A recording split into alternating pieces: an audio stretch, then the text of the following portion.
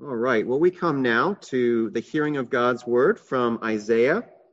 We've been going through the great book of the prophet Isaiah. We're taking breaks here and there in the series, and I'm soon going to take a break and go to the book of Jonah. But before we do that, we're in Isaiah 34 today, and we'll cover Isaiah 35 next Sunday, Lord willing. And these two chapters really fit together, and they follow from chapter 33 as well, which we saw last Sunday. And we saw last Sunday that this section begins with the word woe or awe in the ESV version. And so you have these sections of Isaiah in these last several chapters that are divided up with these woe sections. And these verses, you might say, are the conclusion to the whole series of woes that Isaiah has been giving us. And we're reminded here that we preach the word of God in its fullness. We want to preach the full counsel of God. Our custom in this church is to lectio continua, continuous exposition, and that we go through books of the Bible most frequently. Every now and then we'll do topics and one-off sermons, but we want to preach all the passages of God, even those that are hard or grim for us and they're not brimming with good news. And so we come to a more sober passage today, Isaiah 34. We're going to hear about the wrath of God. And as we think about hearing passages like this one, I think J.C. Ryle's words are helpful before I read the passage here. He said, "If you would ever be a healthy and scriptural Christian, I entreat you to beware of any ministry which does not plainly teach the reality and eternity of hell. Such a ministry may be soothing and pleasant, but is far more likely to lull you to sleep than to lead you to Christ or build you up in the faith. It is impossible to leave out any portion of God's wrath without spoiling the whole. That preaching is sadly defective, which dwells exclusively on the mercies of God and the joys of heaven, and never sets forth the terrors of the Lord and the miseries of hell. It may be popular, but it is not scriptural. It may amuse and gratify, but it will not save. Give me the preaching that keeps back nothing that God has revealed. You may call it stern and harsh. You may tell us that to frighten people is not the way to do them good, but you are forgetting that the grand object of the gospel is to persuade men to flee from the wrath to come. And it is vain to expect men to flee unless they are afraid. Well, it would be for many professing Christians if they were more afraid about their souls than they are now." Let's now hear from Isaiah 34. Give your attention to God's word in Isaiah. Isaiah 34 says, "Draw near, O nations, to hear, and give attention, O peoples. Let the earth hear and all that fills it, the world and all that comes from it. For the Lord is enraged against all the nations and furious against all their host. He has devoted them to destruction, has given them over for slaughter. Their slain shall be cast out, and their stench of their corpses shall rise. The mountains shall flow with their blood. All the host of heaven shall rot away, and the skies roll up like a scroll. All their host shall fall, as leaves fall from the vine, as leaves falling from the fig tree. For my sword has drunk its fill in the heavens. Behold, it descends for judgment upon Edom, upon the people I have devoted to destruction. The Lord has a sword. It is sated with blood. It is gorged with fat, with the blood of lambs and goats, with the fat of the kidneys of rams. For the Lord has a sacrifice in Basra, a great slaughter in the land of Edom. Wild oxen shall fall with them, and young steers with the mighty bulls. Their land shall drink its blood, its fill of blood, and their soil shall be gorged with fat. For the Lord has a day of vengeance, a year of recompense for the cause of Zion. And the streams of Edom shall be turned into pitch, and her soil into sulfur. Her land shall become burning pitch. Night and day it shall not be quenched. Its smoke shall go up forever. From generation to generation it shall lie waste. None shall pass through it forever and ever. But the hawk and the porcupine shall possess it. The owl and the raven shall dwell in it. He shall stretch the line of confusion over it, and the plumb line of emptiness. Its nobles, there's no one there to call it a kingdom, and all its princes shall be nothing. Thorns shall grow up over its strongholds, nettles and thistles in its fortresses. It shall be the haunt of jackals, an abode for ostriches, and wild animals shall meet with hyenas. The wild goat shall cry to his fellow. Indeed, there the night bird settles and finds for herself a resting place. There the owl nests and lays and hatches and gathers her young in her shadow. Indeed, there the hawks are gathered, each one with her mate. Seek and read from the book of the Lord. Not one of these shall be missing. None shall be without her mate, for the mouth of the Lord has commanded, and his spirit has gathered them. He has cast the lot for them. His hand has portioned it out to them with the line. They shall possess it forever, from generation to generation. They shall dwell in it. I'm going to read a couple more verses in the next chapter, 35. The wilderness and the dry land shall be glad. The desert shall rejoice and blossom like the crocus. It shall blossom abundantly and rejoice with joy and singing. The glory of Lebanon shall be given to it, the majesty of Carmel and Sharon. They shall see the glory of the Lord, the majesty of our God. Strengthen the weak hands and make firm the feeble knees. Say to those who have an anxious heart, be strong. Fear not. Behold, your God will come with vengeance. With the recompense of God, he will come and save you. That ends the reading of God's word. Let's pray and ask for God's blessing. Our great Heavenly Father, you who dwell in inapproachable light, you have revealed yourself to us through your word, by your Spirit, through whom the prophets spoke, Lord, and we have written down these words for us. Lord, we thank you for your word. We thank you that you do not leave us aimless without a guide, but that you give us your word, that we might know you, that we might understand truly that we must flee from the wrath of God for our sin, and that we flee to Jesus Christ, our Savior and our Lord. And Lord, we pray that you would richly bless us, even under these humble circumstances where many are tuning in virtually. We pray that you would overcome even that limitation. Lord, overcome the hardness of our hearts and our sin, the sin that we bring with us this morning, and graciously bless us and minister to us in each our own way, the way that you know that we personally need it. Oh Lord, be powerful among us. Oh Lord, bring life to those that are dead in sins and trespasses. Oh Lord, that they might come to know Christ and have eternal life in his name. We pray this through Jesus Christ, our great high priest. Amen.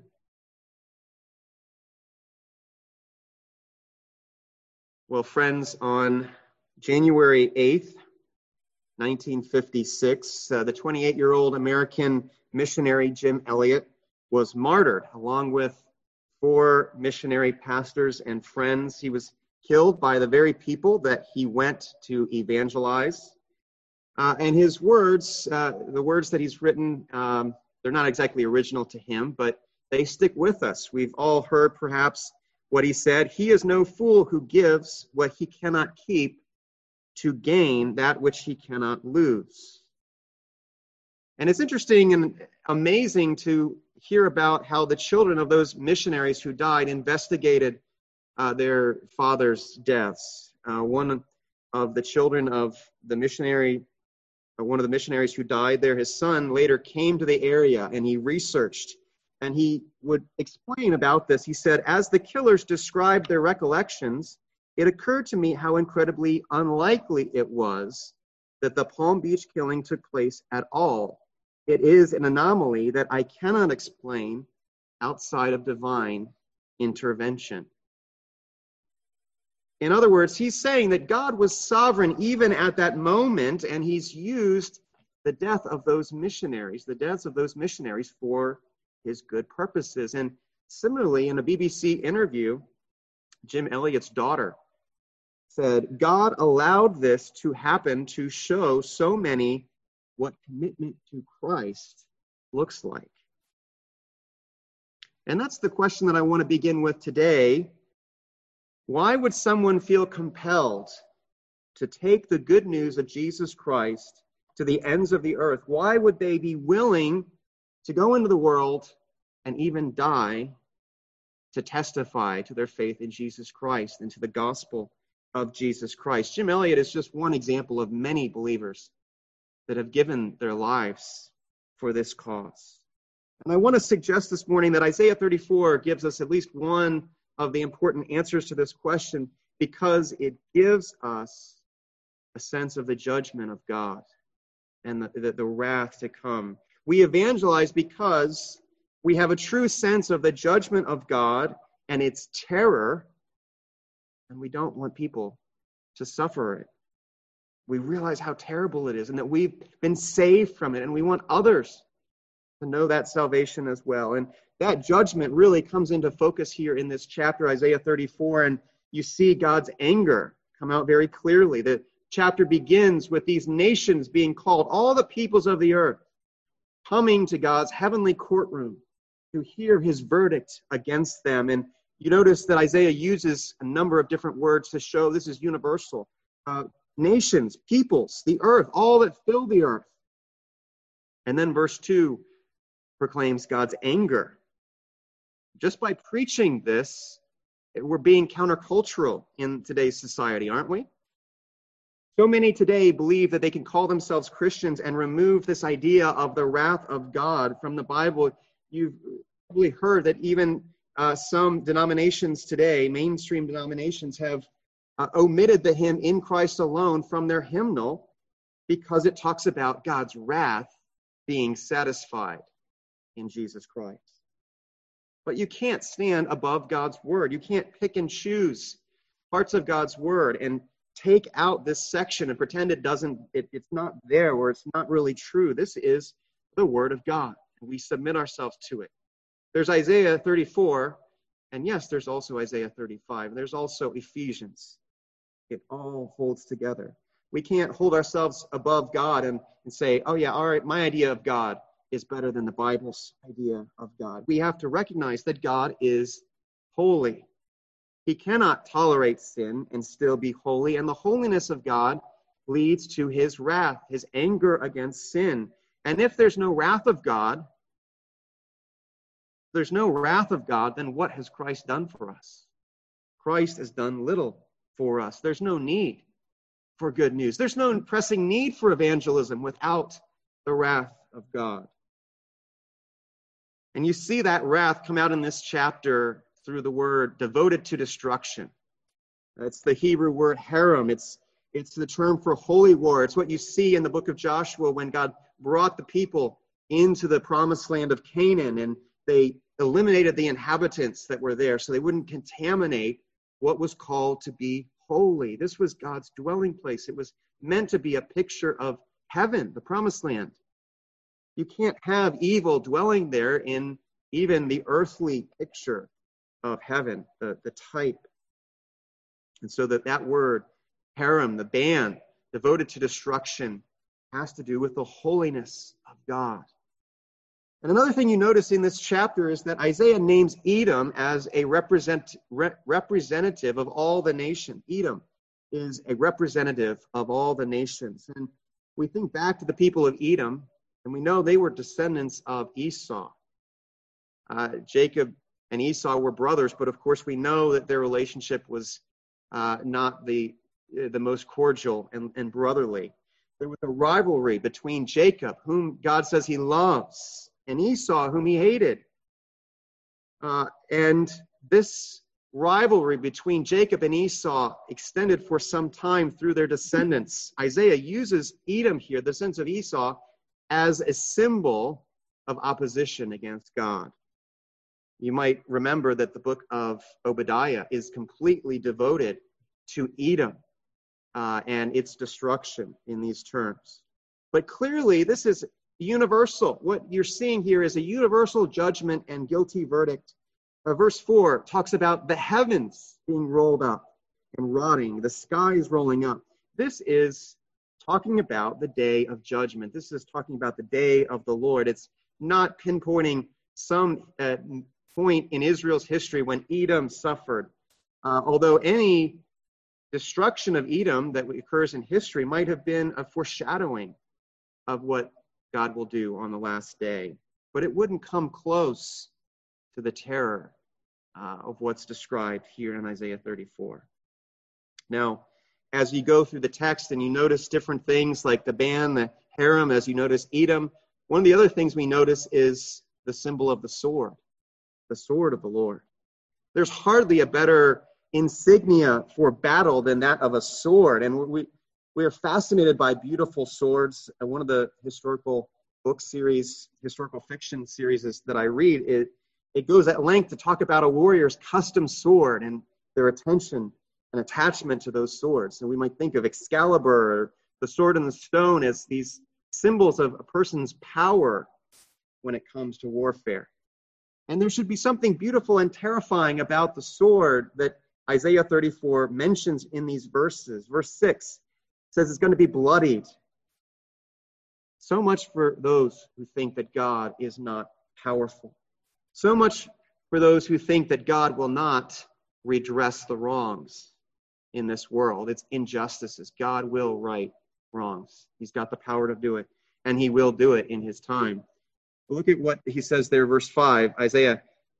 For my sword has drunk its fill in the heavens. Behold, it descends for judgment upon Edom. Upon the people I have devoted to destruction, the Lord has a sword. It is sated with blood. It is gorged with fat, with the blood of lambs and goats, with the fat of the kidneys of rams. For the Lord has a sacrifice in Bozrah, a great slaughter in the land of Edom.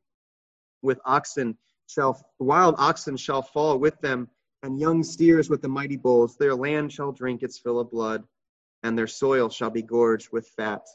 For the Lord has a day of vengeance, a year of recompense for the cause of Zion. Now, Bozrah that it mentions there, it was the capital of Edom, and Isaiah is saying, using a common image for battle, that there's going to be a sacrifice there. Bloody battle was described that way in those times and in other places in Scripture.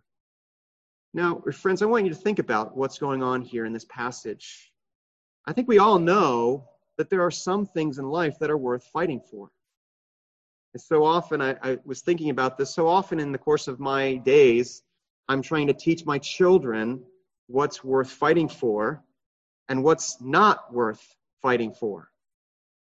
I'm trying to teach my young children that it's not worth fighting for toys, that people are more important than things. But God makes clear that there are indeed some things worth fighting for. He says in verse 8 here, the Lord has a day of vengeance, a year of recompense for the cause of Zion. In other words, justice and holiness, those things are worth fighting for. God's elect, represented here by Zion, their cause is worth fighting for. And God wields the sword to fight for them. Friends, we should ask ourselves this. You might ask yourself, what is it that you are fighting for in your daily lives, in your week? What have you fought for this week? And was it what you should have been fighting for? What was it that you fought for that you shouldn't have been fighting for? Or perhaps we might ask, what should you be fighting for that you're not fighting for? It's been said that there are times when peace is insidious. Peace is insidious when I smile and tell myself that the nagging sin within me is not really serious. Friends, there are many examples in our lives that we could use as we try to apply this to ourselves. Times that we avoid conflict when we shouldn't, when we need to confront wrong.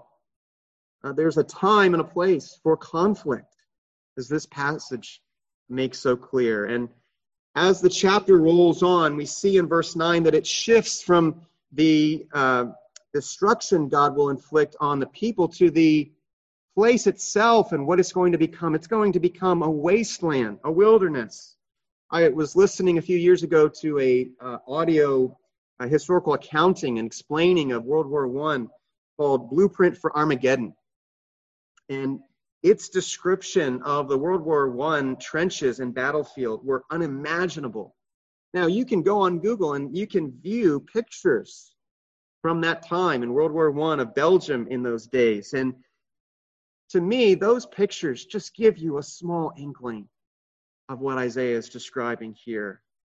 God's fire will turn the world into ashes. And Jesus is going to allude to these verses, like verse 10, when he describes hell, talking about hell as unending torment. Only desert birds, like the owl and the raven, will dwell there. Instead of using a measuring tool to build like we do, God uses a measuring tool to deconstruct, to take apart the world. He's going to make the earth like it was in the beginning, formless and void, empty. It becomes a barren wasteland, a wilderness. In verse 16 and 17, as we come to the end of the chapter, remind us this is what the Lord has appointed. Unlike so many of us, we don't follow through. God follows through. He does what he says he's going to do.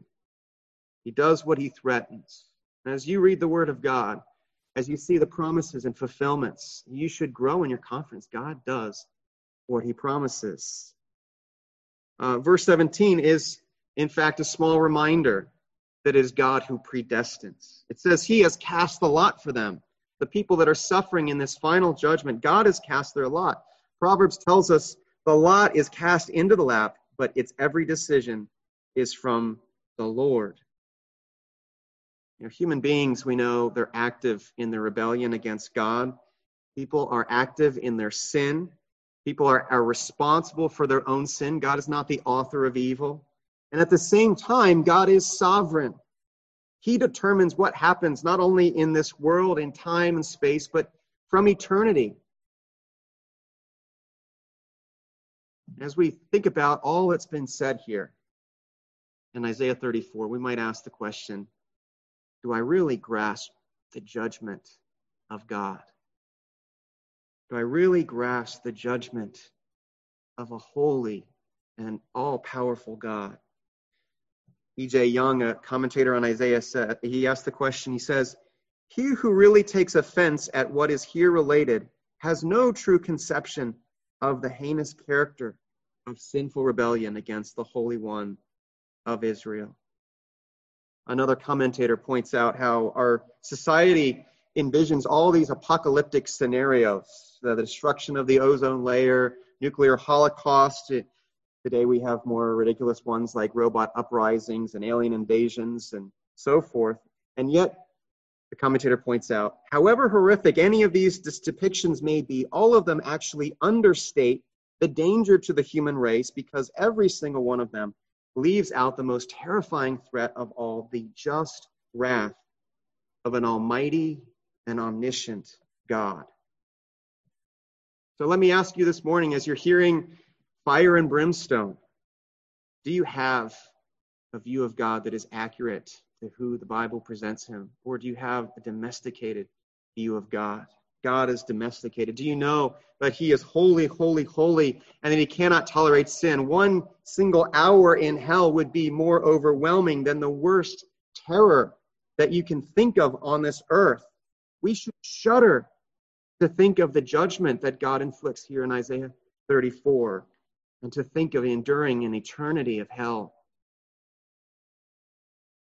How amazing it is, if you really grasp the terror of that day, that not everyone has to suffer that. That not all endure what Isaiah 34 declares. And Isaiah makes that clear as he shifts to the next chapter, chapter 35. And we see this contrast given between chapters 34 and chapters 35. We know that those who trust in Jesus, who've turned away from their sin, will experience not Isaiah 34, but Isaiah 35 and the blessings that are explained there. Now, we're going to go over this chapter in greater detail next Sunday, Lord willing. But if you look at the very first verses of this chapter, chapter 35, you see the contrast that they make between chapter 34 and chapter 35. The wilderness and the dry land shall be glad. The desert shall rejoice and blossom like the crocus. It shall blossom abundantly and rejoice with joy and singing. The glory of Lebanon shall be given to it, the majesty of Carmel and Sharon. They shall see the glory of the Lord, the majesty of our God. Strengthen the weak hands and make firm the feeble knees. Say to those who have an anxious heart, Be strong, fear not. Behold, your God will come with vengeance for the recompense of God. He will come and save you. See, Isaiah 34 describes the world being made a wilderness, and Isaiah 35 describes the wilderness being made a garden.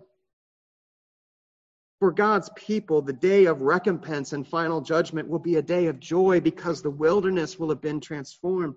Well, God's people will see the glory and majesty of their God. They are called now, notice, God's people are called now. Isaiah's audience is called in their present time to look ahead to that last day, and it affects how they live. Notice what Isaiah says there in chapter 35. He says, don't fear. Even with the Assyrians on the doorstep, as we've talked about what was going on in the history at that time when Isaiah is speaking, even then they're to look ahead and know God has a day where he will come for them and he will save them. And they're called not to fear. Friends, do you rejoice at the prospect of heaven, even with danger lurking about in this world? Even in the valley of the shadow of death, do you see the shadow of the Almighty? At the realization that God has already transformed your life, are you joyful? Your life was a barren wilderness and a wasteland spiritually, and God has brought fruit and transformed you and given you the prospect of this eternal joy in heaven. Now, these chapters really hold together as a great contrast. You notice that chapter 35 picks up the language of 34. We know one of the themes that's mentioned in what I've read already is that day of vengeance. Look at verse 8 of chapter 34. For the Lord has a day of vengeance, a year of recompense for the cause of Zion. And notice how that's picked up here in 35:4. Behold, your God will come with vengeance, with the recompense of God. He will come and save you. So you see, there are two sides of the same coin, chapter 34 and chapter 34. And again, what I want you to see here is that you see this again and again in God's word. Redemption for God's people comes at the same time as the judgment of evil. Think about this. Evil has to be ended for good to triumph. Evil has to be ended. We talked about this before, that there is evil in our world and there's injustice, and God says he's really going to end it one day. There can't be triumph unless those who would mar and ruin that triumph have been ended. And the theological term for the statements like these in Isaiah 34 is redemptive judgment. And it's not just an Old Testament reality, but it's called for and rejoiced in the New Testament as well. 2 Thessalonians 1, verses 5 through 8 says, this is evidence of the righteous judgment of God, that you may be considered worthy of the kingdom of God, for which you are also suffering, since indeed God considers it just to repay with affliction those who afflict you, and to grant relief to you who are afflicted, as well as to us, when the Lord Jesus is revealed from heaven with his mighty angels in flaming fire, inflicting vengeance on those who do not know God and on those who do not obey the gospel of our Lord Jesus. Friends, we can read Isaiah 34, we can pray, thy kingdom come, and look forward to that day of relief. And at the same time, our hearts can be moved with compassion for the lost, praying that those who are enemies of God will turn from their wicked way and live through Jesus Christ. Remember the parables and how the parables of the lost son and the parable of the lost coin, these parables of the lost show us the heart of God, that he is a God who rejoices when sinners repent. There's joy in heaven when a sinner repents. And God invites us to share that, to be like him in that. Jesus said the fields are white for the harvest, that we should pray for laborers to go forth with the good news. And when you think of laborers going forth with the good news, I was thinking of Jonah, as I've been researching to start a new series in Jonah. He's a laborer. He's sent into the harvest, into the field that was white. And Jonah is a missionary book, if there ever was one. God sends Jonah to Nineveh, the capital of the Assyrians that we've been hearing about in this section of Isaiah. But of course, Jonah wasn't thrilled about this mission that he's given. He doesn't want the Assyrians to be saved. He wants justice. He wants them to get their comeuppance. They're his enemies. Listen to the reason that he gives for trying to run away from God. He says in chapter 4 of Jonah, "For I knew that you are a gracious God and merciful, slow to anger, and abounding in steadfast love, and relenting from disaster." Now, we'll see Jonah has some things wrong about God, but we know those things are true. God is that God. He is a gracious God and merciful. He does relent from disaster, and he's the same God of Isaiah 34. These passages in Scripture are proclaiming the same God, a God of terrible judgment, as in Isaiah 34, but also of great mercy, as in the book of Jonah, chapter 3, when Nineveh repents. In fact, when you hear about passages like Isaiah 34 and the judgment of God, remember Jonah 3. And remember that God's message of judgment is meant to lead people to repentance, to turn from their wickedness. That's what you hear in Jonah chapter 3. We should hear Isaiah 34 and know we need to repent and believe in Jesus Christ. That this is what we will face if we're not clothed in the righteousness of Christ. But Jonah shows us that even in passages like this one, Isaiah 34, where judgment is pronounced, mercy can be implied. Remember what Jonah said, Jonah 3 says. Jonah began to go into the city, going a day's journey, and he called out, "Yet 40 days and Nineveh shall be overthrown." So that's a message of judgment. But listen, and the people of Nineveh believed God. They called for a fast and put on sackcloth, from the greatest of them to the least of them. Jonah proclaimed God's judgment, and the people turned to God and away from their sin. God's grace is inferred even in the message of judgment. So when we hear Isaiah 34, know that we should repent, you should repent, and look to Jesus Christ and know him, know God, and his reconciliation through Jesus. And so, friends, we ourselves are like Jonah. We bear the message of God's judgment and his mercy to the lost in the world. The church is a lamppost to a world that is darkness. And that brings us back to that question that I started with. How do you encourage Christians to go into dangerous mission fields around the world, potentially sacrificing their lives, like Jim Elliot? Well, when one pastor considered this question and he saw the beheadings that were going on in China, he wrote the hymn that we know, the hymn that we were singing earlier in worship today, "Thou who wast rich beyond all splendor." It's based on 2 Corinthians 8:9, and it's meant to answer this question. What would encourage believers to go out and share the good news even at risk to themselves? And what it does is it brings us back to Jesus Christ. It brings us back to who God is and his mission. We remember the dangerous mission of Jesus Christ, his greater sacrifice. To go and do missions, we might be giving up the comfort of our middle-class homes, our lifestyle, but the Son of God exchanged sapphire-paved courts for a stable floor, thrones for a manger he did surrender. The good news of Isaiah 35 is founded on what Jesus Christ would do in the fullness of time. The wilderness blossoms because the Son of God went from Isaiah 35 into Isaiah 34. He went from the heavenly Zion, where there is singing, where there's no sighing, no sickness. He went from Zion in chapter 35 in heaven to Isaiah 34, the wasteland, the wilderness. He came to earth. He suffered the wrath of God for your sins and for mine. We can enjoy Isaiah 35's blessings because Jesus Christ suffered Isaiah 34's curses in our place. That sword of Isaiah 34, it made Christ bleed instead of you or me. There's a hymn that I have had us sing once or twice. "O Christ, what burdens bowed thy head." It says, "Jehovah bade his sword awake. O Christ, it woke against thee. Thy blood the flaming blade must slake. Thy heart its sheath must be. All for my sake, my peace to make, now sleeps that sword for me.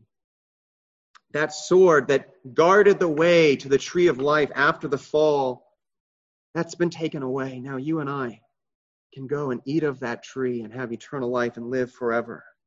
And that's why Christians are willing to give up their lives for Christ, because he gave up his life for us. He endured the wrath and curse of God for us. And whatever he endured cannot compare to anything he may call you to endure, because the curse is taken out of your suffering. The curse is taken away from your death. You may bleed like Jim Elliot did, but you will never know the agony of the wrath and curse of God. And so, as Paul says, the love of Christ compels us. Now, he doesn't call everyone to go out to all the regions of the earth.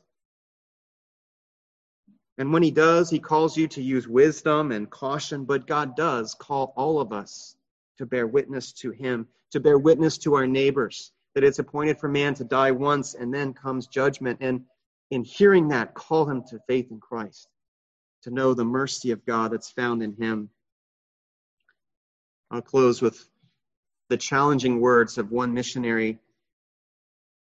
He said, "When a man, by constant contemplation of the passion and resurrection of our Lord, finds himself so inflamed with love of God and man that he cannot bear the thought of any man living and dying without the knowledge of God, he may begin to bear the cross of Christ. If, as he bears it, this longing for the glory of God and for the salvation of all men becomes so great that it fills all his thoughts and desires, then he has that one thing without which no man can truly be a messenger of Christ." Let's pray. Our Heavenly Father, we do confess how little the salvation of others has burdened our thoughts. Oh Lord, we have been self-centered.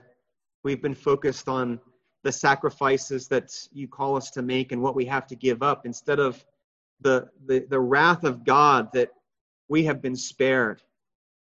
Oh Lord, as we hear Isaiah 34, we pray that we would be glad to hear it, even in its sobering and mournful message of judgment. Oh Lord, make us glad that Jesus Christ endured it in our place, that the final judgment for us was taken out upon Jesus at the cross, and that now we will be openly acknowledged and acquitted on that last day. Oh Lord God, we pray that this would lead us to serve you, to bear witness to those who are around us who have not put their faith and trust in Jesus Christ. Oh Lord God, we pray that we would be burdened for the lost. Lord, that we would seek for them to know the salvation that we have been blessed with. Oh Lord God, we pray all these things in Jesus' name. Amen.